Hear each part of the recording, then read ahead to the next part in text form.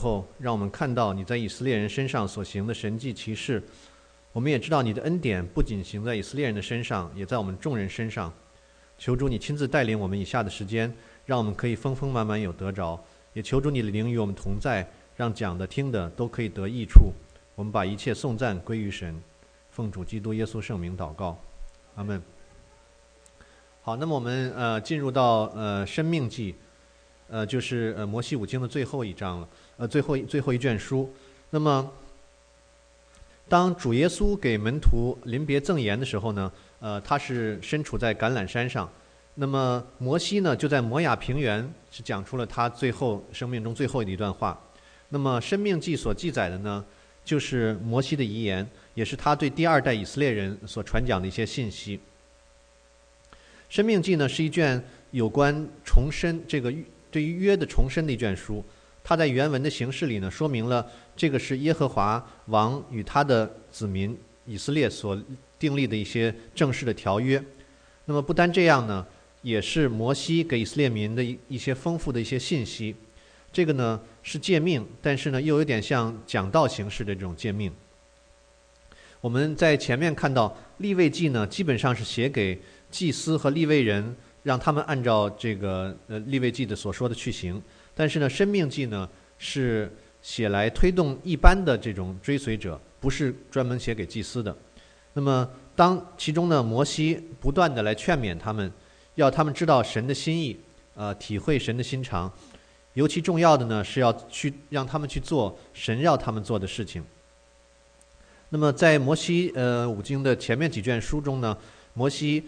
将神在何烈山给他的律法按照神所说的写下来。但在申命记呢，他又加入了自己的一些他加入自己牧者的心肠。只有在申命记里，律法的核心才会非常有条理的讲述出来。那么其实律法的核心呢，就是百姓要对和他们立约的这个神要对神有一种虔诚的态度。如果没有了这种态度呢，那么任何的献祭或者这种各种形式上的礼仪呢，都是徒然的。那么申命记写作背景呢是简单的是这样的。尽管神很奇妙的把以色列人从埃及地救出来，又在旷野来这种用这个玛纳来供应他们，但是呢以色列人并没有顺服神，他们呢拒绝进入应许地，来反抗神的领导。结果呢这种反抗呢造成的后果呢，就是说从埃及往迦南本来只有不长的路程呢，变成了近40年的旅程。那么在这个40年以后呢，稍后的一代的以色列人最终来到摩亚平原，准备要渡过约旦河，领受神的应许地。这个呢是申命记写作的这么一个背景。那么由于我们在这书中看到，由于摩西呢在这个米利巴发怒，所以呢神也不允许他和百姓一起进入迦南。因为我们这个读经的时候，我们知道神呢是让这个摩西来吩咐这个磐石来出水，但是呢这个摩西呢他一生气呢，他拿他的杖来击打这个磐石，所以呢他违背了神对他说的话。所以呢就是神作为对他惩罚呢，神也不允许他和百姓一起进入迦南。那么新的一代的以色列人呢，需要来承继这个他们上一代接受的这个圣约，并且呢来接受这个约的应许。那么所以呢这个时候呢，就是把这个西乃的约转化为这个摩亚的约的时候。那么申命记讲述了神和以色列人再一次立约。那么这个申命记这个题目，这个英文呢就是来自于这个70诗译本的这个书卷的名字。那么这个名字的原文呢就是叫做第二律法。不过第二律法呢只说了它这是第二个律法，实际上呢还有一层含义它没有说出来，就是在申命记里呢，这个以色列人跟神呢恢复了这个圣约。因为呢这个就不仅仅是重申立法，而且呢还有一个恢复的关系。那么申命记的内容呢，就是说申命记接述民数记里的故事。当时呢以色列人呢在摩亚平原，也就是约旦河边，在耶利哥的对面呢，申命记从这个地方开始。那么申命记写作呢起源就是在于神的子民要进入这个神向列祖的像这个神向他们列祖的应许之地。那么摩西呢，在摩亚平原与百姓呢更新这个重要的这个约。这卷书呢，并没有详细的来记述这种立约的形式，但是呢，却很详细的记述了这个摩西在这个仪式中的告别的训词。那么《申命记》呢，包括3篇这个摩西来劝勉以色列人要忠心遵守圣约的这个长篇的训词。那么这些训词呢，回顾了神为上一代以色列人所施行的拯救，并且呢，概述了这个约的律法，并且呢，要给新一代的以色列人呢做好准备。那么第一篇训词呢，就是讲述了从西乃之约到摩亚之约的更新的这个这个期间呢，神为以色列人所施展的这个神迹和大能。摩西呢，希望向他们指出，神呢是拯救的主以及保护者，并且借此呢鼓励以色列人来守约。那么摩西在第2篇训词呢，就是重申了原载于这个出埃及记10章到23章的这些律法，并且呢，这个在这里呢，看出这个十诫需要具体的应用于这个应许之地的新的生活，而不是这旷野漂流的生活，是这个应许地的新生活跟旷野漂流生活呢是不同的。那么在第3篇训词呢，是摩西对百姓最后一次的这个演讲。那么摩西的训词呢，这个训词以一个仪式开始，他宣布呢，这个凡是悖逆神的约的，就要受到咒诅；那么凡是遵守神的约呢，会蒙祝福。那么接着呢，摩西吩咐以色列人将来要忠诚的守约，并且呢，任命这个约书亚为他的接班人，因为他自己不能够进入到这个迦南美地。那么申命记呢，以3个附录作为结束，就是摩西之歌、摩西的祝福，以及最后是摩西的死和埋葬。那么概括的讲呢，申命记是以一段5节的序言开始，它交代了这卷书的历史和地理的背景。那么这卷书呢，我们刚才简要提了一下，是以色列人出埃及40年以后，摩西在摩亚平原宣讲的训词。那么1章2节记载呢，自西乃山至这个加底斯巴尼亚的路程呢，实际上只有11天的路程，如果是没有间断一直走的话。可是呢，摩西呢要在出埃及记40年以后才宣讲他的训词。那么从这里我们看到，这个我们作为读者看到这个对神悖逆是有多么严重的后果。那么摩西呢，在这个场合向以色列人开始解释这个律法。那么出埃及记和民数记所记载的约和律法，很多呢在申命记里有了新的一种表述。但是呢，申命记呢并不是简单的这个重申这个律法，而是呢以更新的这个，因为他们要进入到迦南地，他们有更新的环境，所以呢申命记是以更新的环境来解释这些律法将要怎样来遵守。那么申命记呢，一个主要的宣称就是摩西是按照耶和华的吩咐来晓谕以色列人。那么下一段的开始呢，就看到说我们的神耶和华借着摩西向以色列人说话。那么所以在这里就我们可以知道，这个毫无疑问，申命记呢是记载的是神要说的话，而不是就是说不是从摩西自己的意思。那么这个第1篇训词，它的主题呢就是伟大的君王的信实。那么摩西呢在这里回顾了过去，并且呢给以色列人要做好准备，将来要顺服神。那么神命令以色列人离开西乃山，将要进入这个迦南地。那么神应许呢把那个地赐给以色列人，并且呢这个是因为这个是神对以色列人列祖的一个在很多年前的一个应许。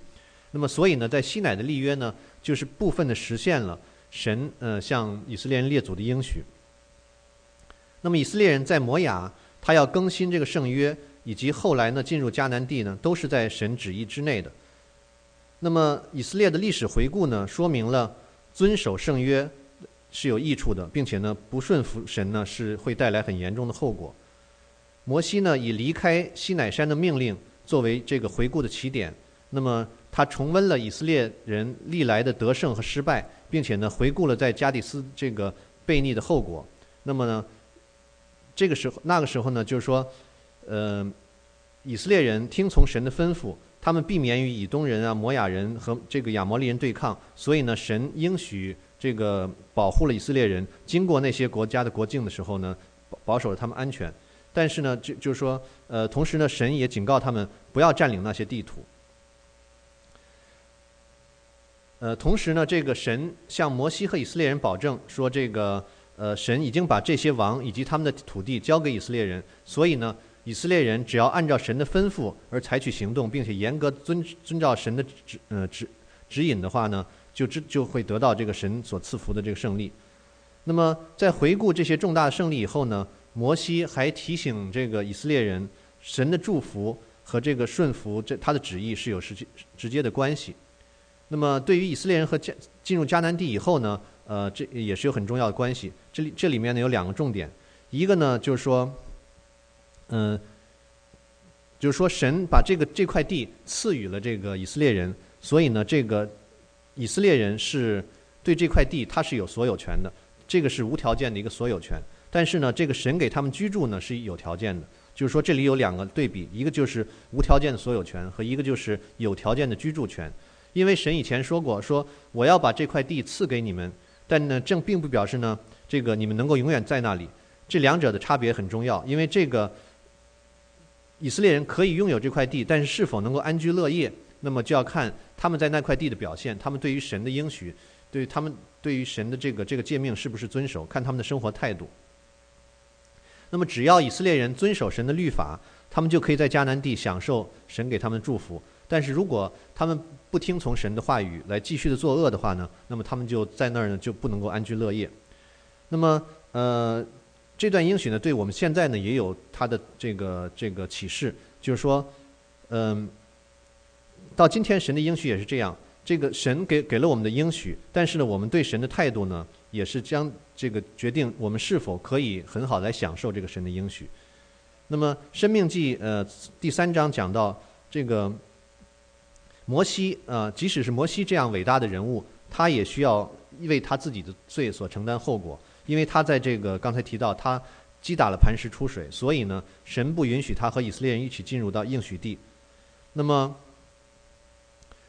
我们看到百姓如果顺服神，就可以得到神的祝福，也可能呢因为不顺服神而遭到失败。那么这个顺服和这个不顺服的这些例证呢，就给我们这些读者呢做好准备，并且迎接到这个摩西下面要写的这个第4章。那么这个在第4章里呢，摩西呢从回顾过去呢，转为劝勉百姓要面对现在和将来，并且他再三的警告以色列人不要忘记守约。那么这个就是第1篇训词主要讲的内容。那么第2篇训词呢，就是说从第4章开始。那么这篇训词呢，就是说摩西在这里重温了这些神给他们约的条款，并且呢确立他们为以色列人在日后在这个应许地生活的一些准则。那么经文形容这篇约呢为这个叫做摩西在以色列人面前陈明的律法。那么摩西在这里先讲述了他的引言，然后呢接着就开始解释以色列人将要在这个迦南地怎样的生活，并且怎样来应用这个西乃圣约的这个律例。那么申命记同时在第2篇训词里面5章到26章呢，这个它第2篇训词有2部分。第一部分呢就是对圣约律法的一个概括的陈述。那么接下来呢就是讲述这个律法对以色列人将要在社会和文化他们的生活中具体的应用。摩西呢在这里强调，这些圣约的生活的原则不单单是给予他们在西乃山的祖先，那么现今新的一代的这个以色列人要进入迦南地的以色列人也需要接受这个律法。那么我们在出埃及记和这个利未记看到呢，这个律法是公义生活这个神给这个以色列人的指示。那么在概括陈述这个指引的时候呢，摩西对以色列人的这个一神论的观点也做出了一个很重要的这个描述，因为他在这里强调了这个耶和华是我们神是独一的主。那么摩西的这个描述呢，就是说他不仅仅要强调这个耶和华是唯一的一个神这么一个很重要的观念，并且呢，他也强调了这个神的这个属性，就是说神呢是始终如一，他永远不改变。那么，在这个第二篇训词里呢，摩西的话呢，表明神呢是里外是一致的，并且他与人的交往呢，一直在遵守他自己的诺言。当初呢，在西乃山对面。当初在西乃山，神面对这个以色列人的祖先，神是怎样的？那么今天呢，在摩亚平原面对新的一代以色列人呢，神也是同样的。所以呢，就是说对任何一代的这个基督徒呢，神是没有改变。所以呢，耶稣对这个这个摩西便对这个神律法有一个概述，就是我们应该怎样来做我们怎样来这个回应神对我们的这种不改变，就是说我们要尽心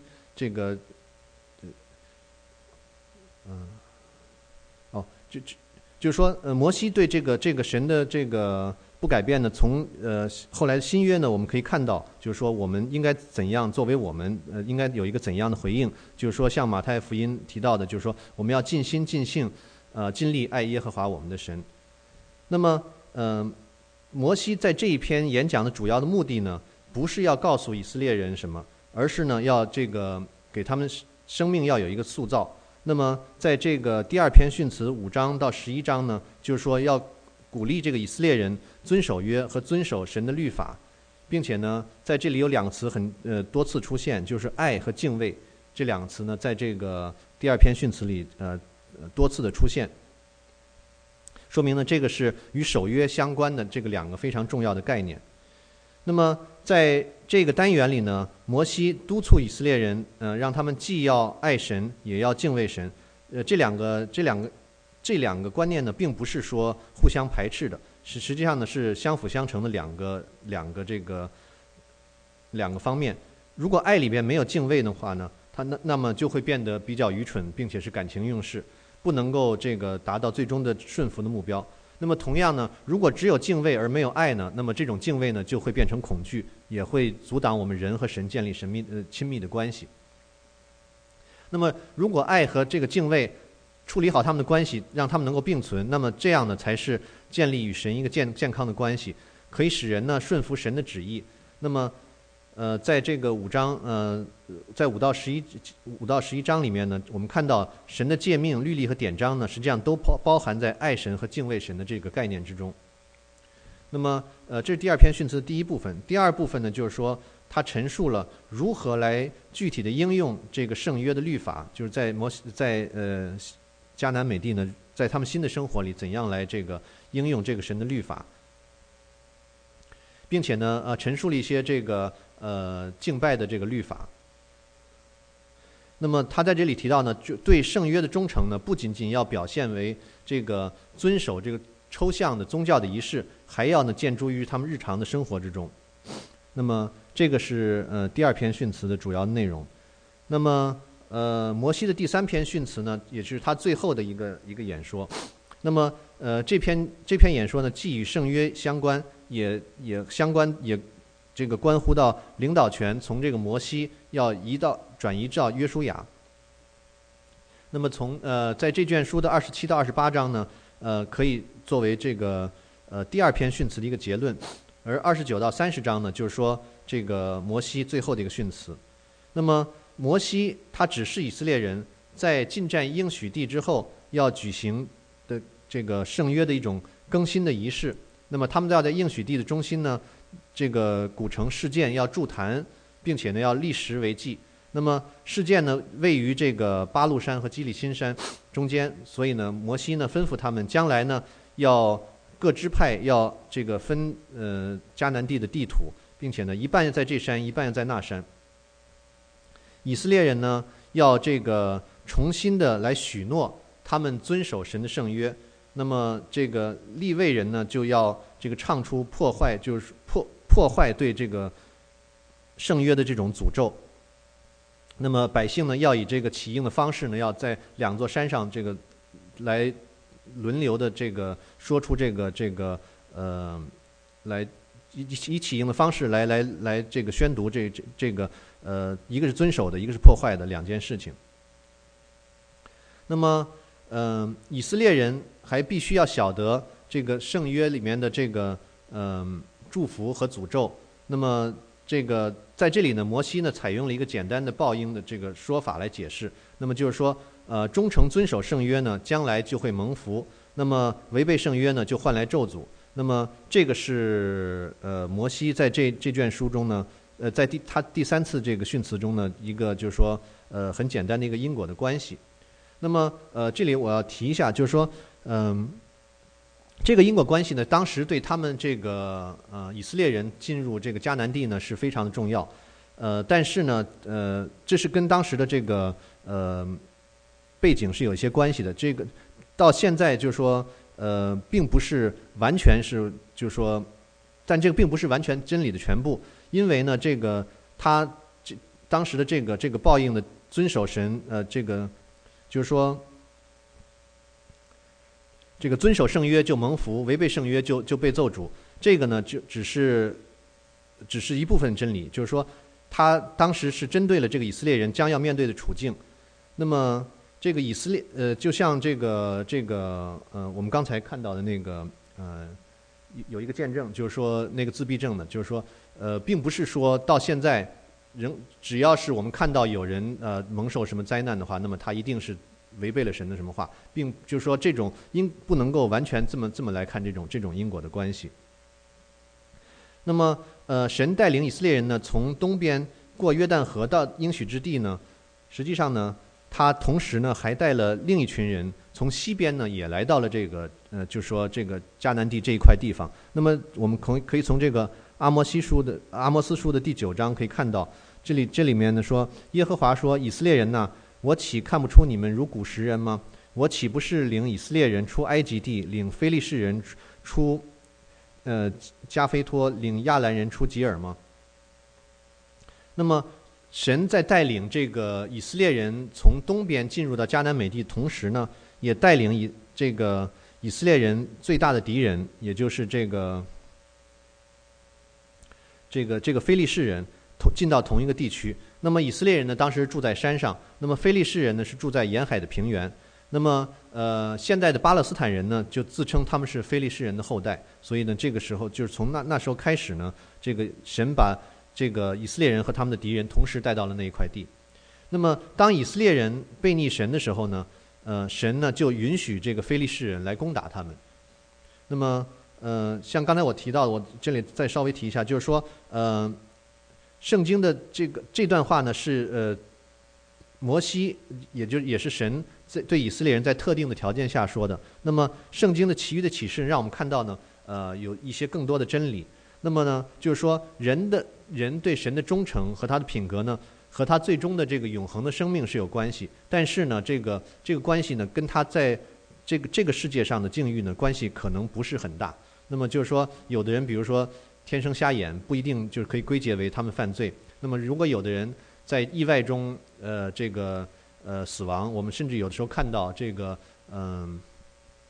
有的时候这个传教士会出去传教的过程中然后坐在这个车上出车祸，然后就死亡。这个呢并不是说因为他们犯罪所以才遭遇横祸，这个时候呢可能后面有神其他的安排，并不是说凡是这种受到不幸的都是说被神咒诅的人。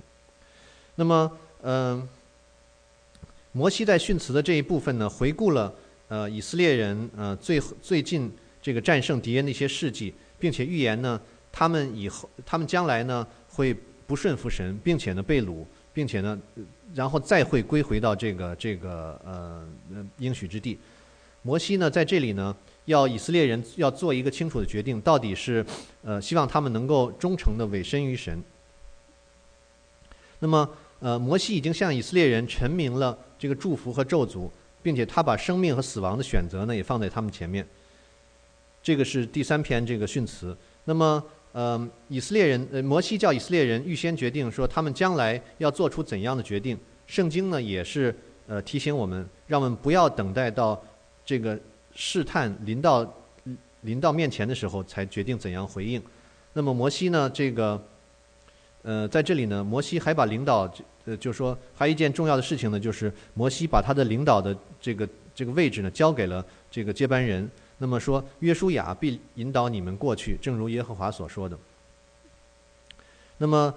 最后呢，这个摩西和约书亚都站在会幕里，让百姓呢见证了这个权力的这个转移的仪式，让整个的这个民族都看见呢，是耶和华把这个使命交托给约书亚，而不是摩西自己他个人的行为。那么最后呢，这个31章也提到，这个摩西也为他们进入迦南地以后呢，他们的这个对律法的文字记录做了安排，需要呢他们百姓呢每7年要公开宣读一次律法，并且呢他把写下来的律法呢抄本呢要交给利未人，把它呢保存在约柜旁边。那么摩西在离世的时候，他到了神指示他登上这个尼泊山，远眺这个迦南的应许地。摩西呢获得了这个指示以后呢，便为每一个支派来祝福。那么这些祝福语句呢，并没有警告或者劝勉成分，他只是宣告说神这个对以色列将来的一些计划。同时呢，把这个圣约和摩西的律法都直接的置于神的这个权力之下。那么申命记最后一章，他描述了这个摩西之死。那么耶和华指出呢，迦南地呢是这个神启示应许给这个列祖亚伯拉罕和以撒和雅各的地。那么在这个家园呢，有这个多年来这个神对他们这个圣约所应许的地方。那么摩西呢，作为以色列人代表呢，他从这个尼泊山远眺这个应许地，这个代表这个以色列人就说会要进去这个享受这个神对他们的这个应许。那么因为这个摩西自己犯了一点罪呢，所以呢神没有允许他进去。那么摩西他自己没有进入到这个迦南的应许地，这件事情呢实际上也告诫我们就说让我们自己在遵守神的旨意的时候，让我们应该就是说应该安于我们的本分，我们尽力来做好我们神在我们心中他给我们的计划所做的角色。那么这个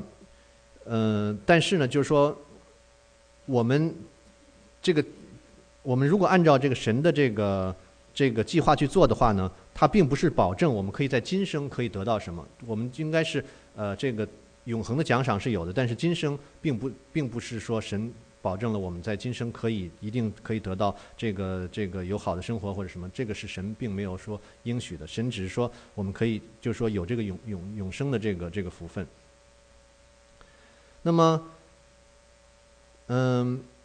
这个是申命记呢是摩西五经最后一卷书。那么在以色列的历史上呢，摩西呢显然是一个无可比拟的一个先知。那么从这个他的经验和历史观点来看呢，神呢并没有这个差遣其他的先知像摩西有那么高的地位。那么这个摩西呢，但是摩西他自己预言会有一位弥赛亚要来，要替神说话。那么这个呢是会在后来的这个新约里呢得到这个实现。那么这个就是申命记主要内容，也就是申命记结束了以后呢，那么摩西五经也就结束了。那么我们下面就会有新的篇章。那今天主日学就到这里。那么我们做一个简短祷告。亲爱的天父，我们赞美感谢你，因为如今我们因着信，借着你儿子的宝血，可以成为蒙主救赎的人。求你来保守我们的心，不要离开你，要让我们在你的家中永永远远地服侍你。愿你的名可以得荣耀。我们这样祈求祷告感谢，都是奉我们主耶稣基督的名。阿们。